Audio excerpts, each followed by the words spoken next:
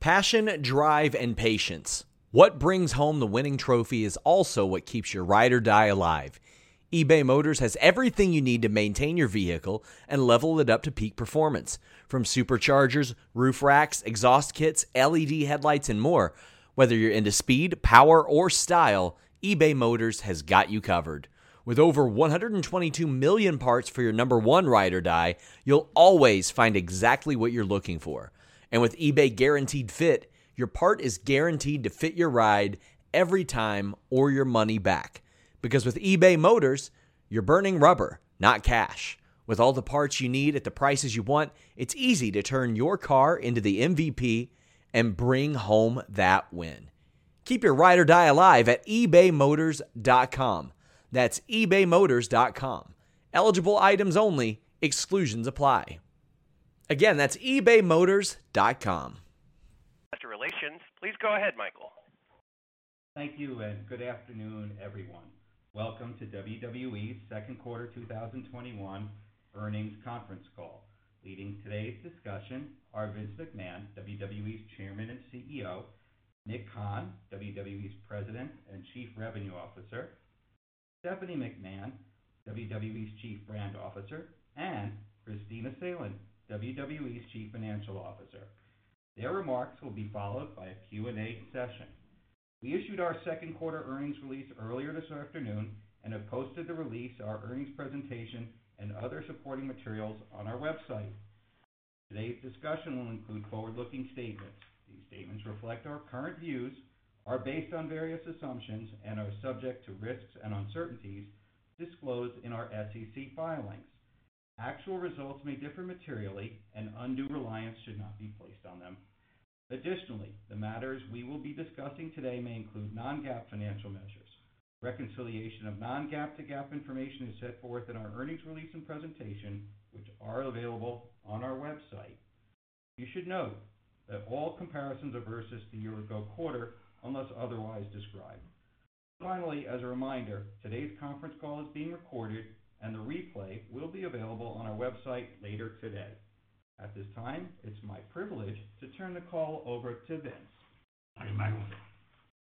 As you know, we generated solid second quarter financial results as we focused on fan engagement and increasing efficiency in our content production.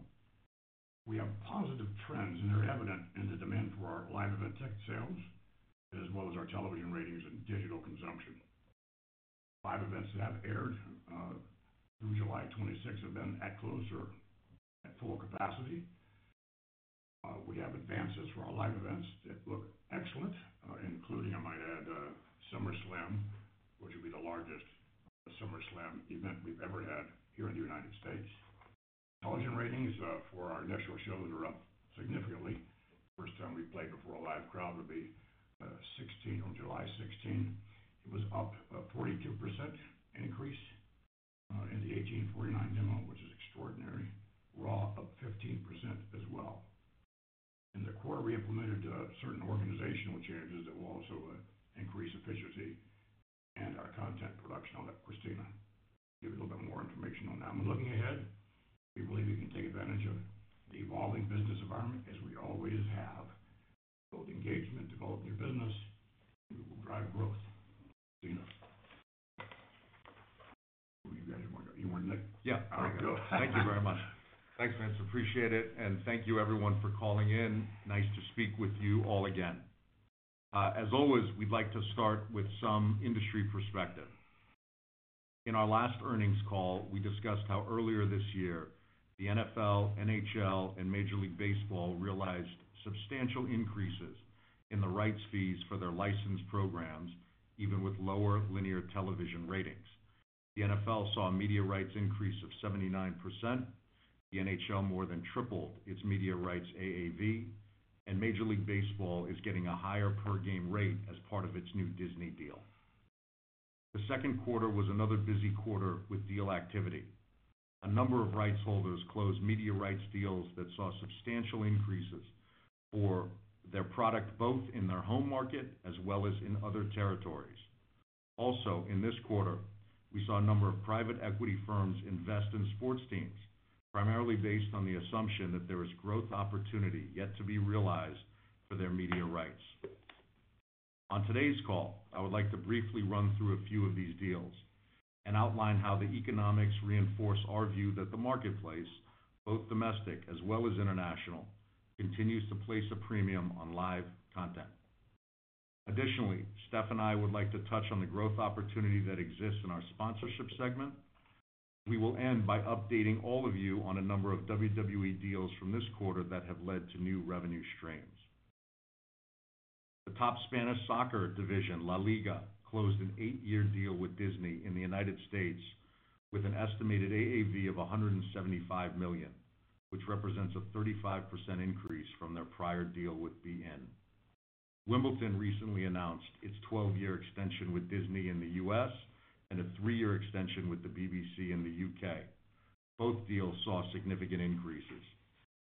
Also in this quarter, private equity firm Redbird Capital announced that it was acquiring a 15% stake in an Indian Premier League cricket team, valuing the team between $250 and $300 million.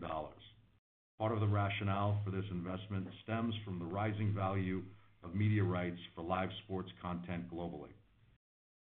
We're confident in saying this because we're seeing similar growth for our own international deals. Just last week, we renewed our deal in Australia with our partners at Foxtel, securing an increase for a package of rights in that territory.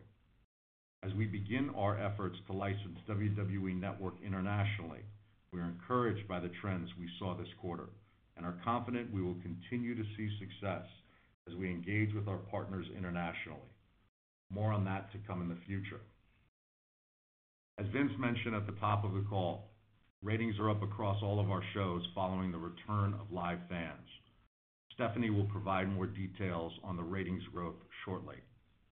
Allow us to discuss Peacock for a moment. 4 months into the Peacock partnership, we're seeing the benefits of a streaming partnership with a platform that has broad distribution and continues to grow.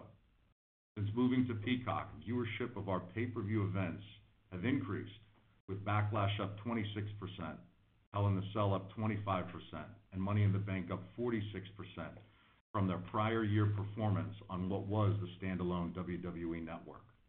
These viewership numbers are also up considerably from our pre-pandemic WWE Network numbers. As you recall, when we announced the Peacock deal, we said one of the key reasons for the partnership was to bring the WWE product to a wider audience than those subscribed to WWE Network. We expect viewership of WWE to continue to increase, particularly as Peacock grows its base of users. We also wanted to discuss our return to live event touring with you. As many of you know, we made our return to live event touring on Friday, July 16th, with SmackDown on Fox from Houston, Texas. One nuance to note here, this was not a return to live events for us. We held live events with fans via video screens throughout the pandemic. Not 1 week of production missed. So again, this is really our return to touring with live fans. Felt great for the fans, for our superstars, and for our business. Normally, we won't walk you through the specifics of events. However, today, allow me to give you a taste of how our live events are performing. On Friday, July 16th, at the Toyota Center in Houston, Texas, we sold out. This event was the highest grossing non-pay-per-view event in WWE history in Houston. Our merchandise sales for that night, almost 50% greater than they were for our last event in Houston. Please keep in mind that these merchandise figures come off of a phenomenal e-commerce sales period throughout COVID. 2 nights later, at Money in the Bank on Sunday, July 18th at Dickies Arena in Fort Worth, Texas, we sold out. This event was the highest grossing non-WrestleMania event in WWE history in the Dallas-Fort Worth area. Our merchandise sales for that night, almost 100% greater than they were for our last event in the area. These 2 arenas sold out prior to John Cena's surprise return at the end of the second show, the end of the Money in the Bank show, that is. The very next night, Monday, July 19th, at American Airlines in Dallas, just down the road from Fort Worth, we had our highest paid attendance in Dallas in over 3 years. Our merchandise sales for that night, almost 50% greater than they were at our last 2019 event in the Dallas-Fort Worth area. Our next live event, SmackDown, this past Friday from Cleveland. This event was our highest grossing non-pay-per-view gate in WWE history in Cleveland. Our merchandise sales for that night, over 60% greater than they were at our last event in Cleveland. That same night, this past Friday, we also made our first ever appearance for either our Raw or SmackDown brands at a music festival in the U.S. Rolling Loud, the preeminent hip-hop music festival, which was in Miami. Over 230,000 paid attendees over the course of that three-day event. 2 WWE matches, including our SmackDown Women's Champion Bianca Belair, coming off of her and Sasha Banks' ESPY win for Best WWE Moment in front of over 75,000 fans on Friday night, almost all under the age of 25. We saw strong merchandise sales there as well. The next night, we held our first non-televised live event since the pandemic from Pittsburgh. This was the highest grossing non-televised live event gate in WWE history in Pittsburgh. 95% of tickets sold. Our merchandise sales for that night, more than 25% greater than they were at our last event in Pittsburgh. And the night after that, another non-televised live event from Louisville, Kentucky. This was the highest grossing event at the KFC Yum Center in WWE history, and our highest paid attendance for a non-televised event in Louisville in over 5 years. Our merchandise sales for that night, more than 25% greater than they were at our last event in Louisville. On Raw this past Monday, just 3 nights ago, from Kansas City, Missouri. This is our highest grossing WWE non-pay-per-view event in Kansas City in 14 years. Our merchandise sales for that night were almost 50% greater than they were at our last Kansas City event. Also in the quarter, we added the ability to purchase merchandise via our app for in-venue pickup or to be shipped from the venue to any location you choose. Also, as you may recall, as part of our 2021 live events calendar, we announced that SummerSlam would be taking place for the first time from an NFL stadium, from Allegiant Stadium in Las Vegas, on a Saturday night, August 21. Saturday is a new night for us in terms of a pay-per-view event. Without a main event or even a card announced, we have sold over 40,000 of 45,000 tickets and will have a record gate for a non-WrestleMania event. From Rolling Loud, which I previously mentioned, Bianca Belair also announced with Atlanta Hawks superstar Trae Young that we will be having a New Year's Day pay-per-view this January 1. Again, a Saturday, from State Farm Arena in Atlanta, Georgia. Atlanta expects over 300,000 visitors for New Year's weekend. New Year's Eve is a Friday this year. The College Football Playoff Championship games are on that New Year's Eve, December 31st Friday date. The NFL, which traditionally goes on Saturday nights when the college football regular season has ended, is not going on Saturdays late season with its new 18-week regular season. So we saw what we think is an opening on the sports calendar, and we believe ticket sales and viewership will both be indicative of that. Look for us to announce the rest of our 2021 calendar and most of our 2022 pay-per-view calendar shortly. Another area where we are growing and believe we will continue to grow is our sponsorship business. Stephanie and our global sales and sponsorship team have delivered over 20 new and existing sponsors so far in 2021, with many of them blue chip companies, and executed on a number of innovative activations that really only can be done by WWE. We're bullish on this segment, and we're confident brands looking for unique ways to reach consumers will see our record of success and seek us out. One thing to note, we announced our first ever ring announcer competition on TikTok, sponsored by Pure Life Water, where anyone can submit how they would announce one of our superstars on their ring walk. The winners will be the ring announcers for a match at SummerSlam.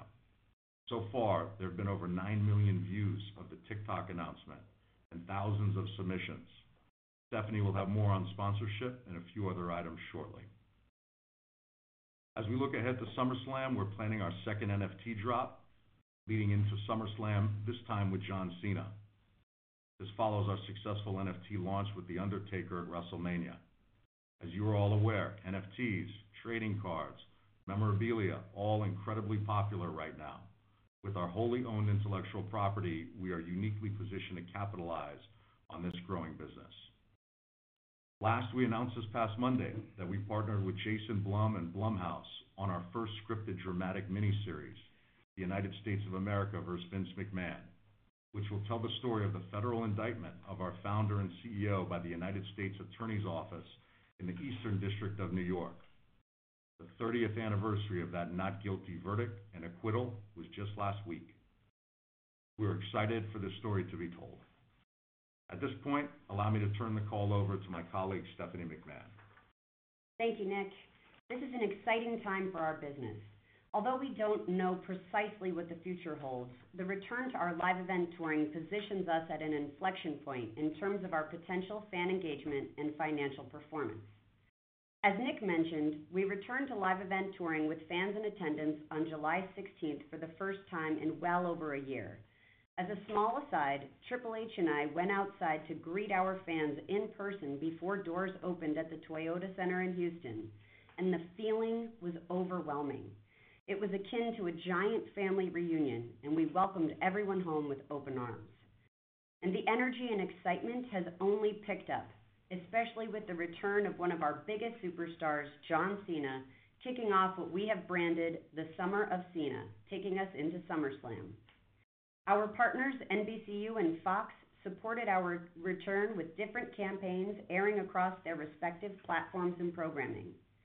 From a production standpoint, WWE applied key learnings and techniques from producing virtual and physical television to upgrade our audio and visual experience, including the use of a 40-foot tall by 80-foot wide state-of-the-art curved LED display for superstar entrances.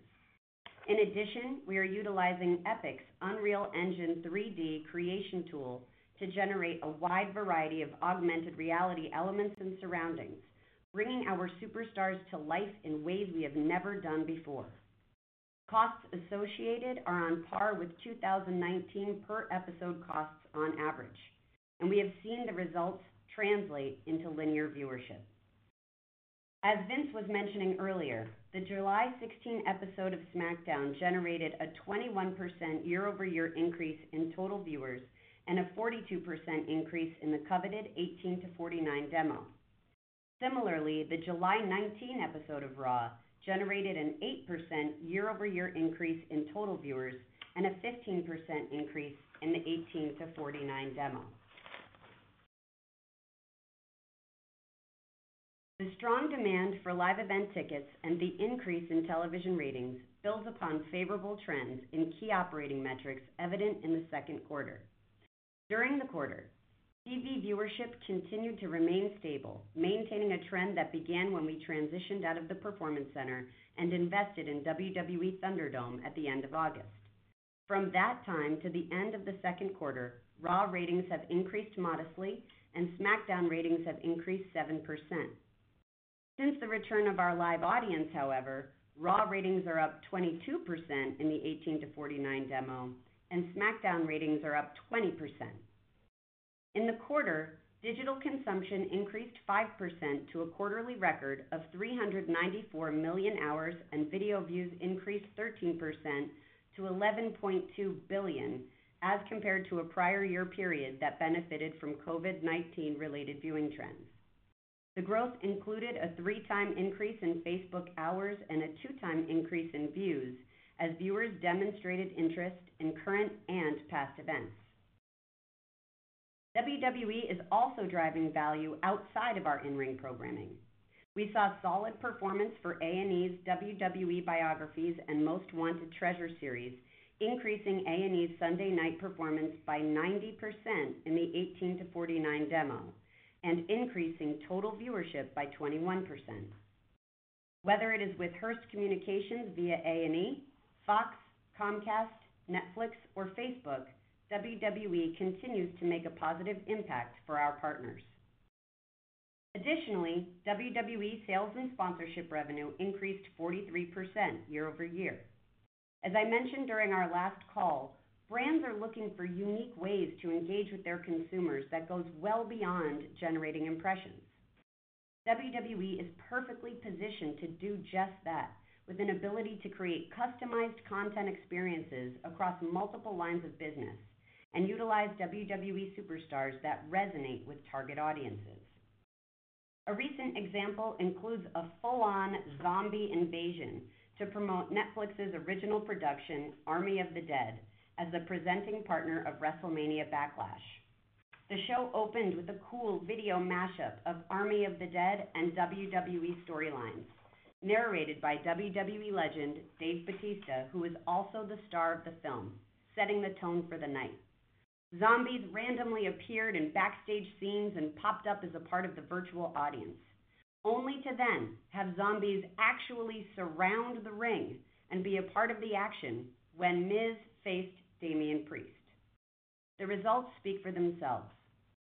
In addition to generating over 500 million gross impressions, we saw 25 million content views across digital and social, and 3 of the 14 trending topics from that night were directly tied to the integration. The cultural impact and disruption during and after WrestleMania Backlash played a significant role in the film's quick ascent to becoming one of the top 10 most watched movies in Netflix history.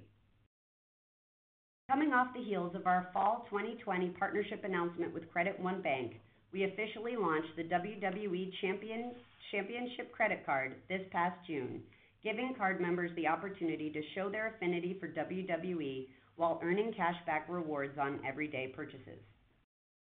Recognizing our ability to reach consumers, we recently completed a deal with Blue Triton Brands, the corporate parent of Pure Life Water, the official water of SummerSlam.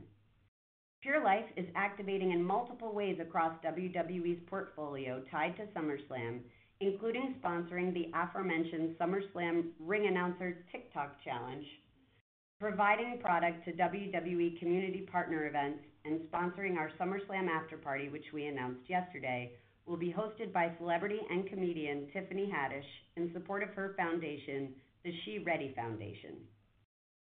In the quarter, we also released our 2020 Community Impact Report to nearly 5,000 global partners. The report highlighted our various initiatives through the pandemic, including generating $12.5 million in in-kind media value and over 650 million impressions for our community partners as WWE continues to deliver on our mission of putting smiles on people's faces. In our view, WWE is well positioned to continue to elevate our brand, grow our business, and engage new and existing consumers across media platforms. And now, I'll turn the call over to our CFO, Kristina Salen. Thank you, Stephanie, and hello to WWE shareholders. Today, I'll discuss WWE's financial performance. As a reminder, all comparisons are versus the year-ago quarter, unless I say otherwise. In the second quarter, WWE generated solid financial results as we focused on driving fan engagement, strengthening our organization, and increasing efficiency in our content production. Total WWE revenue was $265.6 million, an increase of 19%, reflecting the increased monetization of content across platforms, including growth from the staging of WrestleMania with ticketed fans in attendance. Adjusted OIBDA declined 7% to $68.1 million, primarily due to higher television production expenses associated with the staging of WWE's Thunderdome and, to a lesser extent, WrestleMania at Raymond James Stadium, both of which were produced in our Performance Center a year ago. In addition, adjusted OIBDA was impacted by increased personnel expenses as our employees fully returned from furlough by the end of 2020. Finally, during the quarter, we combined WWE's television, digital, and studio teams into one organization for a more unified content strategy and more streamlined content production. The related severance expense of $8.1 million has been excluded from adjusted OIBDA as a material, non-recurring item. To review the second quarter performance in more detail, let's turn to slide 3 of the presentation, which shows revenue, operating income, and adjusted OIBDA contributions by segment. Looking at the WWE Media segment, adjusted OIBDA was $86.2 million, a decline of 5%, as increased revenue and profits from WWE's licensing agreement with Peacock and the escalation of core content rights fees were more than offset by increased production expenses. Despite what continued to be a challenging environment, WWE produced a significant amount of content, more than 680 hours in the quarter, across television, streaming, and social platforms. At the start of the quarter, we transitioned WWE's Thunderdome from Tropicana Field in St. Petersburg, Florida, to the Yuengling Center in Tampa Bay. Recall that in the second quarter of 2020, we were producing a bare-bones production out of our Performance Center in Orlando.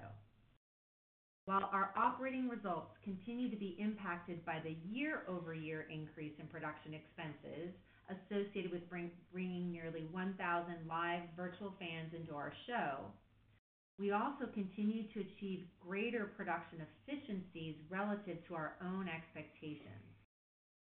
With the return to touring in July, we expect that production expenses for Raw and SmackDown will continue to decline on a sequential quarter basis, approximating their average per episode costs in 2019.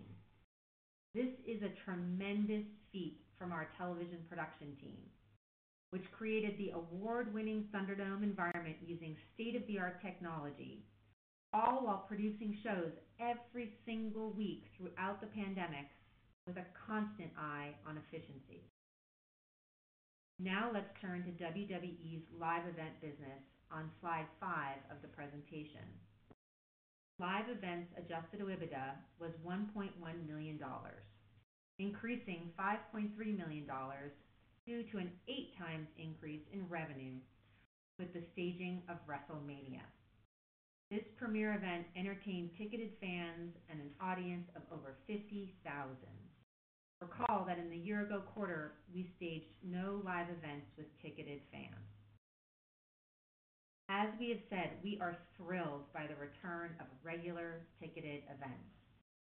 Currently, for our announced touring schedule, we anticipate ticket demand and profit per event that is at least on par with 2019. The improved performance reflects heightened consumer demand and a more analytic, efficiency-oriented approach by our live events team in the scheduling, routing, and staging of our events. Looking at WWE's Consumer Products segment on slide 6 of the presentation, adjusted OIBDA was $8.4 million, growing 4%, due to a change in product mix as higher royalties from the sales of licensed toys and increased merchandise sales at our WrestleMania venue were nearly offset by lower e-commerce. The modest decline in sales on our e-commerce site, WWE Shop, reflected a tough comparison to strong COVID-related sales in the prior year quarter. As a reminder, in the second quarter last year, and in each quarter through year-end 2020, growth in e-commerce revenue nearly offset the absence of venue merchandise revenue due to the cancellation of live events. In previous earnings calls, we have discussed how the introduction of new products, such as new toys, title belts, and mobile games, have generated growth in WWE's consumer products business. This quarter, I'd like to focus on how we're applying technology to enhance product sales. During the quarter, we introduced a new branded app at WrestleMania for pre-ordering merchandise.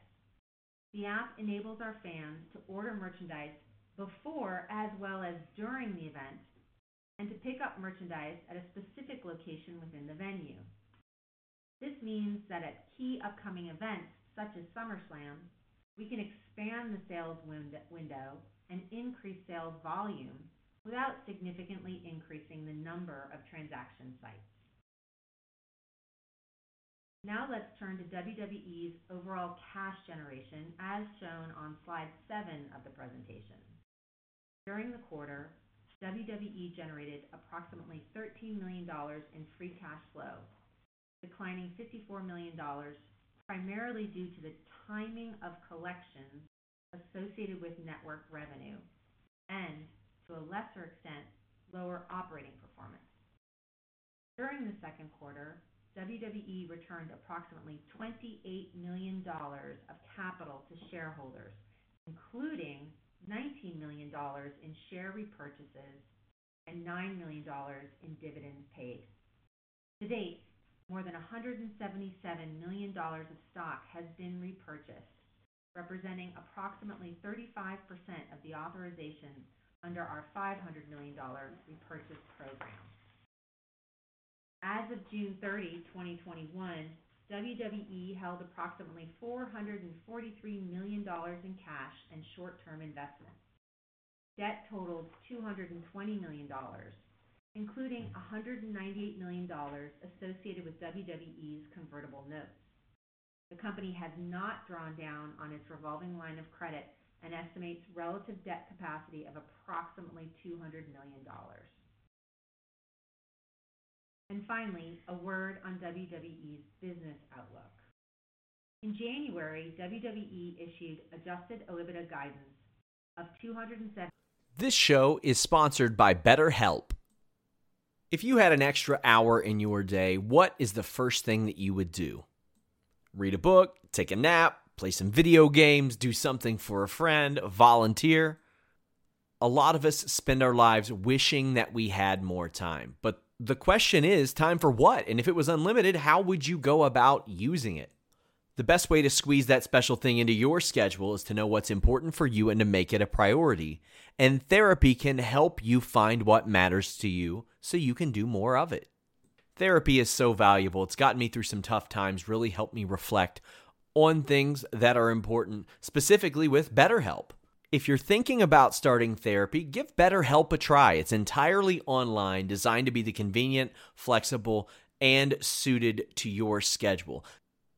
This is so beneficial when you've got that crammed schedule and you can't even imagine finding that extra hour. You can do it all from home. Fill out a brief questionnaire, get matched with a licensed therapist, and switch therapists at any time for no additional charge. Learn to make time for what makes you happy with BetterHelp. Visit BetterHelp.com/Fightful today to get 10% off your first month. That's BetterHelp, HELP.com/Fightful. It's so flexible and it can help you find that social sweet spot with BetterHelp. That's BetterHelp.com/Fightful. Everybody in your crew identifies as either Big Mac Burger, McNuggets, or McCrispy Sandwich. But you're the Filet-O-Fish Sandwich all day.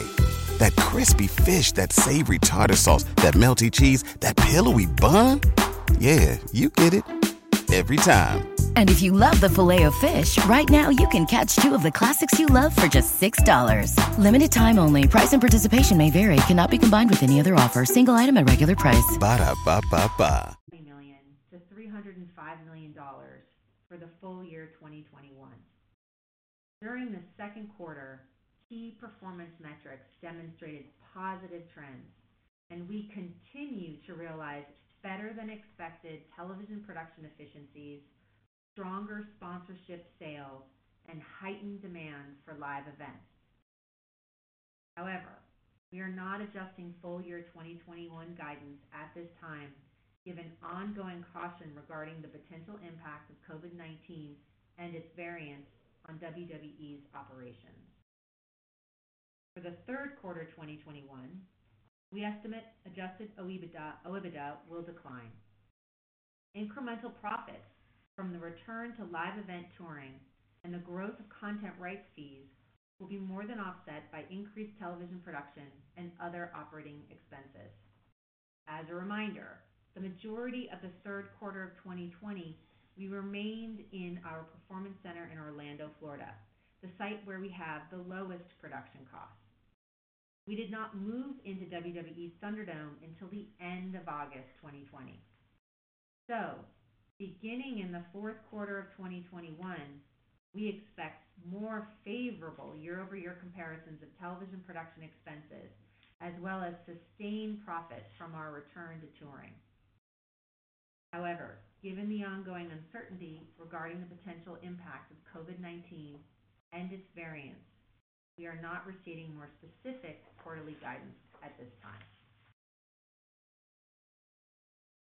Finally, turning to WWE's capital expenditures. As mentioned last quarter, we anticipate spending on the company's new headquarters as we restart this project in the second half of 2021. For 2021, we've estimated total CapEx of $85 to $105 million to begin construction, as well as to enhance WWE's production and technology infrastructure. The increase in capital expenditures for 2021 reflects the acceleration of certain construction spend, as the overall cost of construction has not materially increased. The total net cost of the company's new headquarters through completion and net of tenant incentives, tax credits, and other capital offsets is estimated within a range of $160 to $180 million. In the second quarter, WWE generated solid financial results as we prepared for WWE's return to live event touring. Positive trends in WWE's key performance metrics and expectations of sustained performance reinforce our belief that continued innovation can enhance WWE fan engagement and drive the value of our content and products. That concludes our remarks, and I'll turn it back to Michael. Thank you, Christina. Operator Keith, we're ready for questions. Please open the line. Thank you. Ladies and gentlemen, if you'd like to ask a question, please signal by pressing star 1 on your telephone keypad. If you're using a speakerphone, please make sure your mute function is turned off to let your signal to reach our equipment. Again, star 1 for questions. We'll pause a moment to assemble the queue. We'll take our first question from David Karnovsky with JP Morgan. Please go ahead. Oh, thank you. Nick, you've been really accurate with your predictions on the sports rights landscape, including the college conference news we saw this week.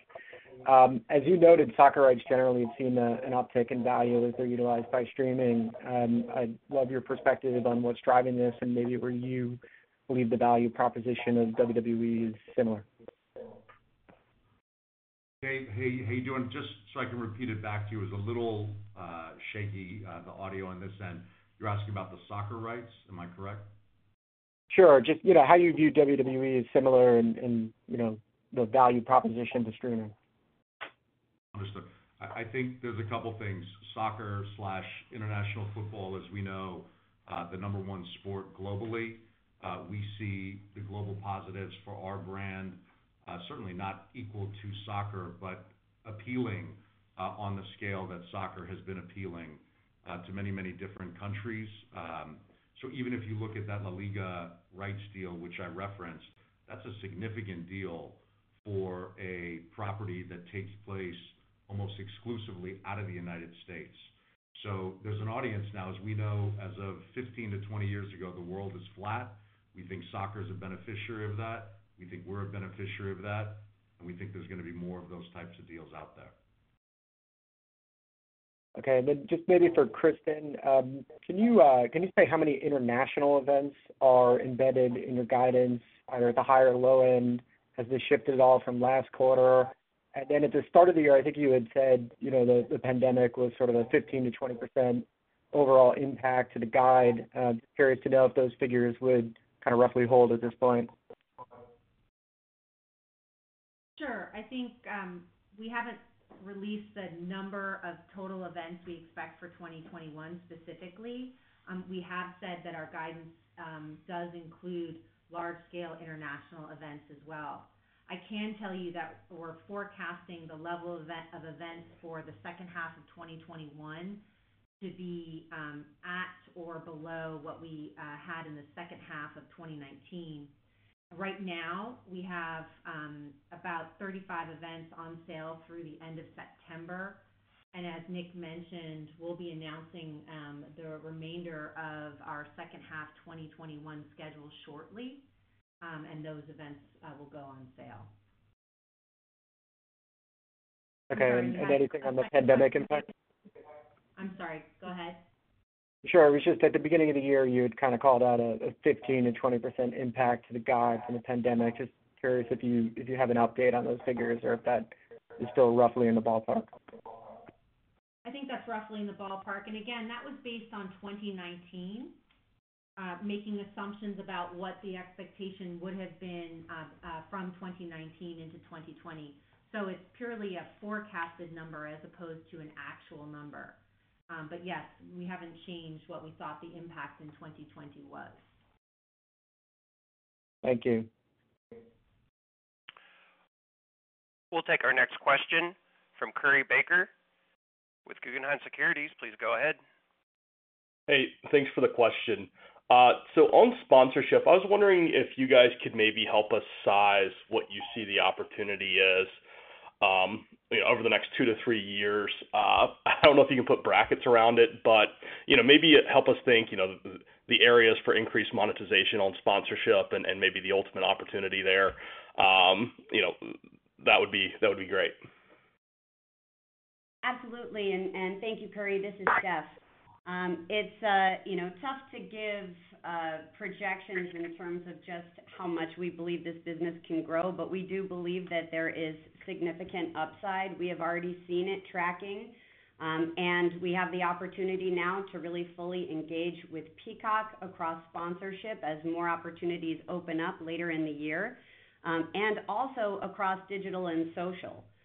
There's a ton of opportunities for us from a content production standpoint and really to bring our sales and sponsorship partners throughout all of our lines of business. So we do look to see a continued positive trend. Great. Thanks. And then one quick one, this might be from Nick. Is there any update on the MENA TV rights deal? Are you guys still in conversations or just anything new to add there? Yes, and by the way, Curry, I think last time it was a 4-pound compound question, which I think we answered completely, so we appreciate you breaking them up the way you did this time. Getting more concise, yeah. Yeah, thank you. On the MENA rights, Vince, myself, others are still deep into it. We remain optimistic on the entire situation and hope to have some good news shortly. Great. Thanks, guys. Thank you. We'll take our next question from Eric Handler with MKM Partners. Please go ahead. Thanks. Good evening and appreciate the question. Nick, we'll start with you. Wondered if you could talk a little bit more about your out-of-ring TV production plans. Specifically, as you move forward with this, do you have a goal of how many hours you're looking to create with different programs? Are you pre-selling these so you don't have any financial risk? And are you looking at these as profit centers rather than just, promotional tools? Yeah, thanks for the question, Eric. Yes to all of that at the end, meaning profit center, promotional vehicle, brand extension. I think we see scripted and unscripted television as all of that. Steph went through the ratings on the A&E 8-part series and on the memorabilia show there. Look for more of that from us. The unscripted telling of the stories of many WWE superstars, as we referenced with the scripted series, the dramatic series based on the part of Vince McMahon's life. Look for more from us in the scripted space that we're already out to the marketplace with, and hopefully we'll have good news on soon. Great. And then, Christina, just a question for you on the new headquarters move. How are you looking at the CapEx cadence as you look into 2022? When does that start to decline? And then the previous plan was to sell the existing headquarters and the offsite production facility that you had in Stamford. Is that still a goal, and how much could that offset some of the CapEx increase? Sure thing, Eric. And just to add a little bit to Nick's comment and to put a finer point on it, our expectation is not to take financial risk in the way that a studio would, or a television studio would, or a movie studio would with regard to production expenses on our out-of-ring content. With regard to HQ, I think a great way to look at it is, our budget has not changed, just the pacing of it has changed. So we've pulled forward expenses that we thought we would be making in 2022. We're making them in 2021, primarily because of supply chain. I'm sure it's not lost to anyone on the call that supply chains are a bit backed up. And so in order to meet our timeline, we need to order some materials sooner so that they arrive on time when we need them in 2022. We anticipate right now moving in to our new HQ in fourth quarter of 22. We've already broken ground in June. We're very excited for that. And so that means that as we move through 22, we'll see CapEx start to taper down. And also in part because we've pulled forward some of that 22 CapEx into 21. And with regard to your question, yes, we're very fortunate to own 3 buildings here in Stamford that house our corporate headquarters, our television production, and our digital production studios. And our anticipation is, in once we've moved in, to sell these buildings, and there is a tremendous amount of demand for Stamford commercial real estate. So we're confident about our ability to sell those buildings in the future. Does that answer your questions, Eric? Perfectly. Thank you very much. You're welcome. We'll take our next question from Brandon Ross with Lightshed Partners. Please go ahead. Thanks. First, just kind of a follow-up to Curry's question on sponsorship. So I just wanted to drill down on the timing of when you expect to start to see real growth. I think in Q2, sponsorship was down very slightly compared to 2019. With the return to touring, should we see that step function up right away, or does that kind of come in time as you explore new opportunities? And then I have a follow-up. Thank you, Brandon. So in terms of sales and sponsorship, the return to live events absolutely increases the excitement and energy with our fans, the opportunity to engage. Of course, there's, the financial upside as well, but that has not stopped us from growing the sales and sponsorship business, again, up 43% year over year.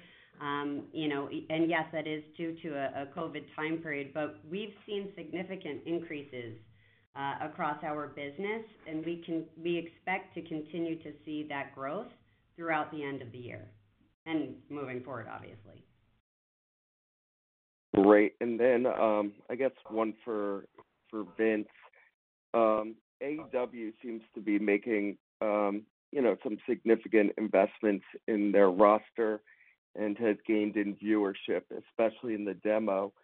I was wondering how you currently view them as a competitor, and do you feel you need to counter their investment with additional investment in your own roster, since you could eventually be competing for media rights?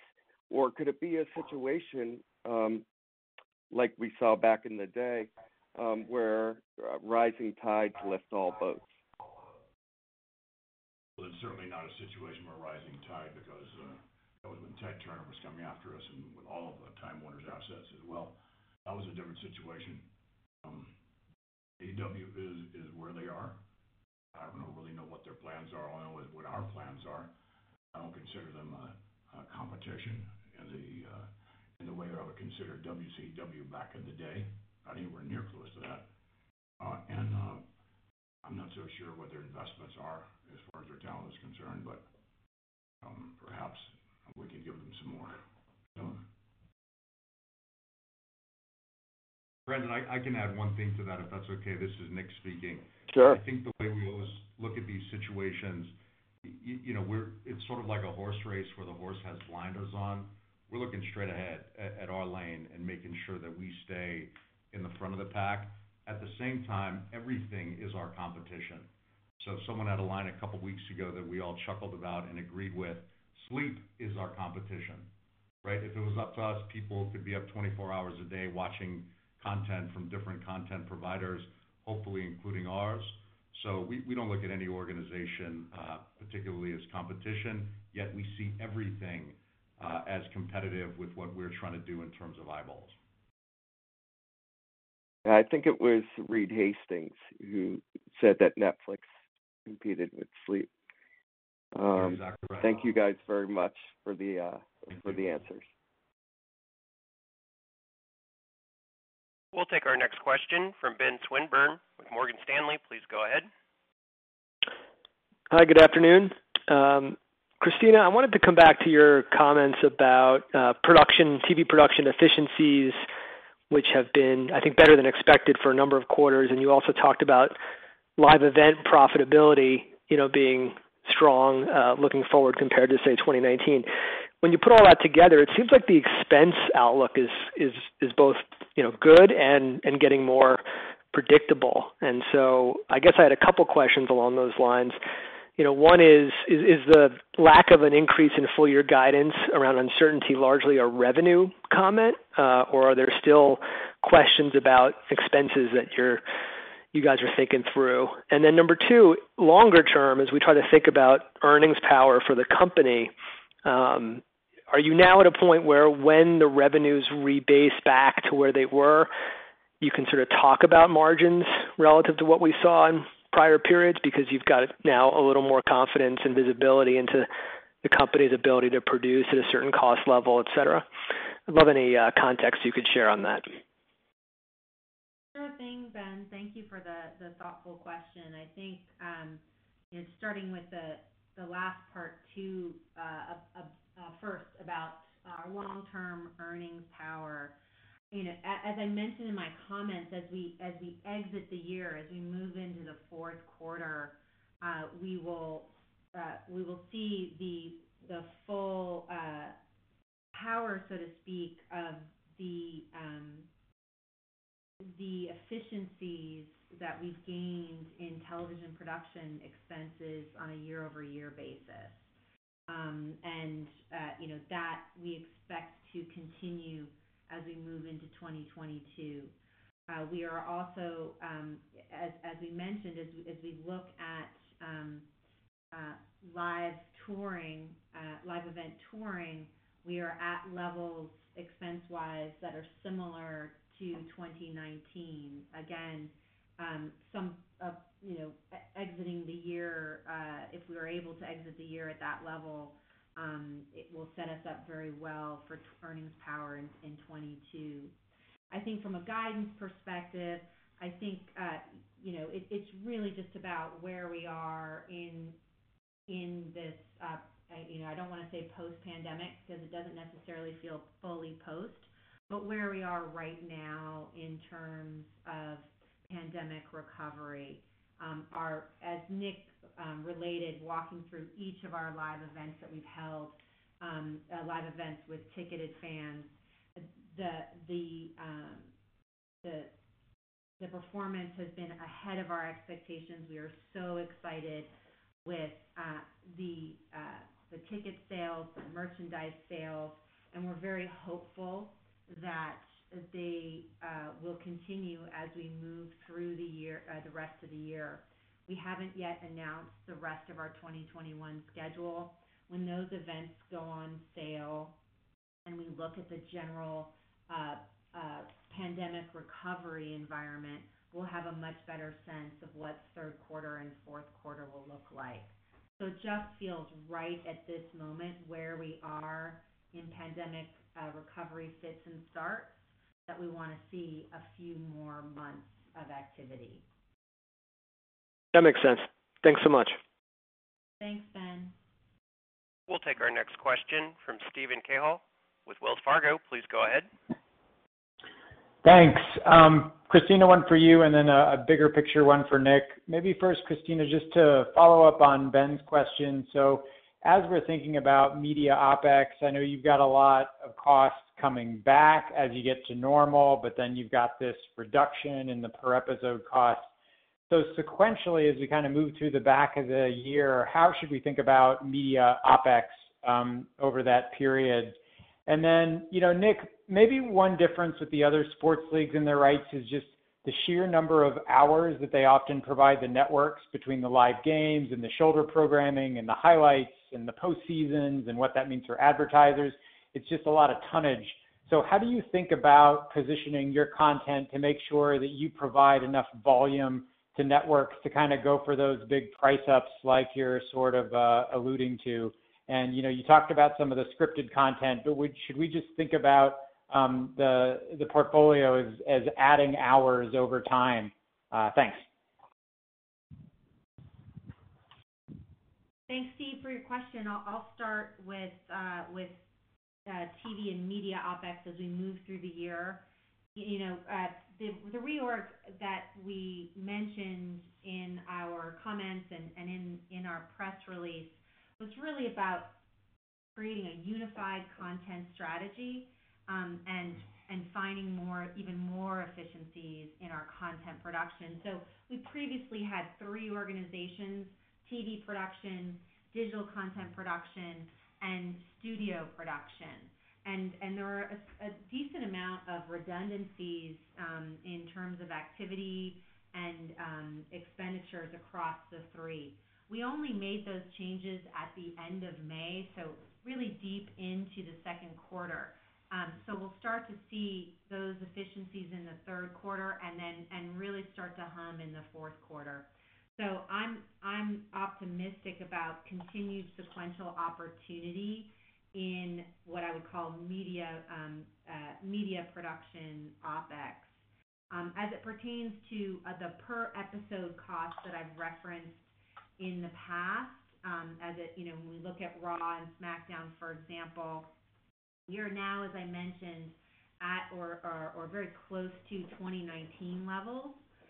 So while I expect there to be continued sequential improvement as we move through the year because of the efficiencies in combining these 3 organizations, there was a step function between the first quarter and second quarter that's not as visible yet, and it'll be even more visible in the third and very visible in the fourth quarter on a per episode basis from a year-over-year comparison perspective. Does that answer your question, Steve? It does. I can jump in on the second part. In terms of the tonnage, keep in mind what you already know, Stephen.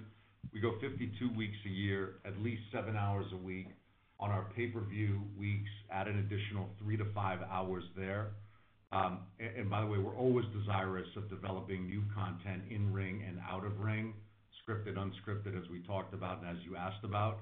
So we think the tonnage requirement, especially with the consistency of the 52-week schedule, gives us, I think just off the top of my head, it's almost an exclusive position in the marketplace. No other sports entertainment property can go like that. We do. I'd like to think we do it well, and certainly there's more of it to come. Great, thanks. Thank you. We'll take our next question from David Joyce with Barclays. Please go ahead.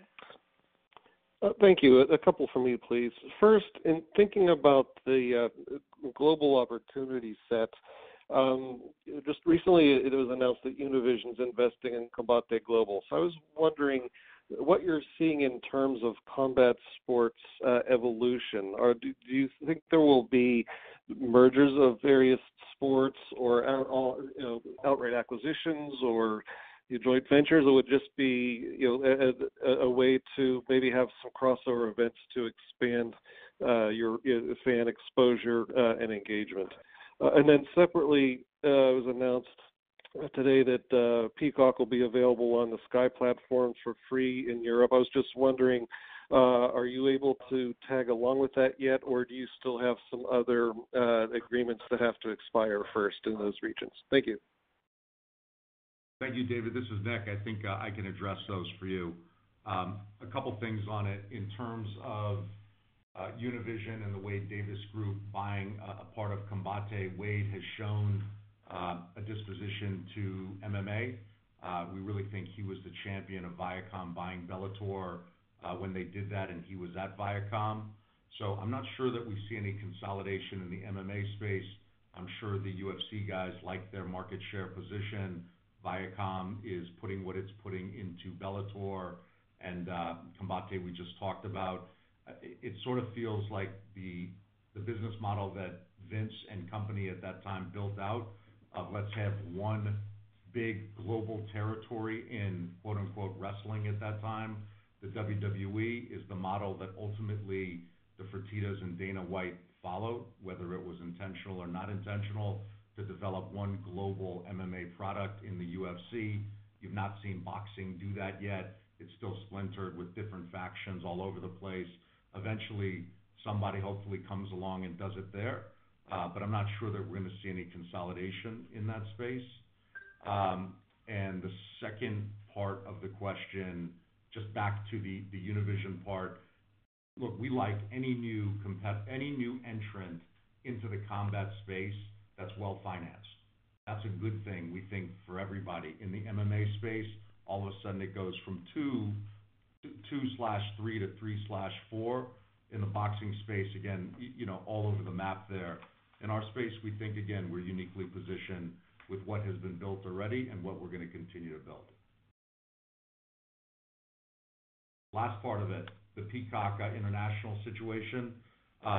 It so happens that we're at a good moment in time that all or almost all of the U.S. media conglomerates are looking to go internationally, some globally soon and fast. So with a turnkey existing product, we obviously already have substantial business with Comcast, but with all of these entities, again, a turnkey product, if they want shows in Germany, they don't have to send production trucks over there and license out the rights to something. With us, again, you do a deal with us and it comes automatically. So we're optimistic on it. We're in the middle of a number of things there, and let's see what we have in the next couple of months. All right. Thank you, Nick. We'll take our next question from Alan Gould with Loop Capital. Please go ahead. Yeah, thank you for taking the question. Two, one for Christina, one for Nick. Christina, can you just confirm that there's plan that the guidance assumes there'll be one large-scale format event this year? Our guidance does assume that there will be a large-scale international event. Okay. And then for Nick, what do you see as the next big step function increase in revenue and value? I mean, the big one obviously was the renegotiation of the U.S. TV rights a few years ago. Is the next big move when you start doing combined linear digital deals? Is it sponsorship? What strategically do you see as the next big opportunity? International media rights, sales and sponsorship, as you identified, scripted and unscripted television, as we've talked about. Thank you. Thank you. Thanks, everyone. We appreciate you listening to the call today. If you have any questions, as always, please don't hesitate to contact me, Michael Weitz, or Michael Guido at WWE headquarters. Thank you. Ladies and gentlemen, this concludes today's conference. We appreciate your participation. You may now disconnect.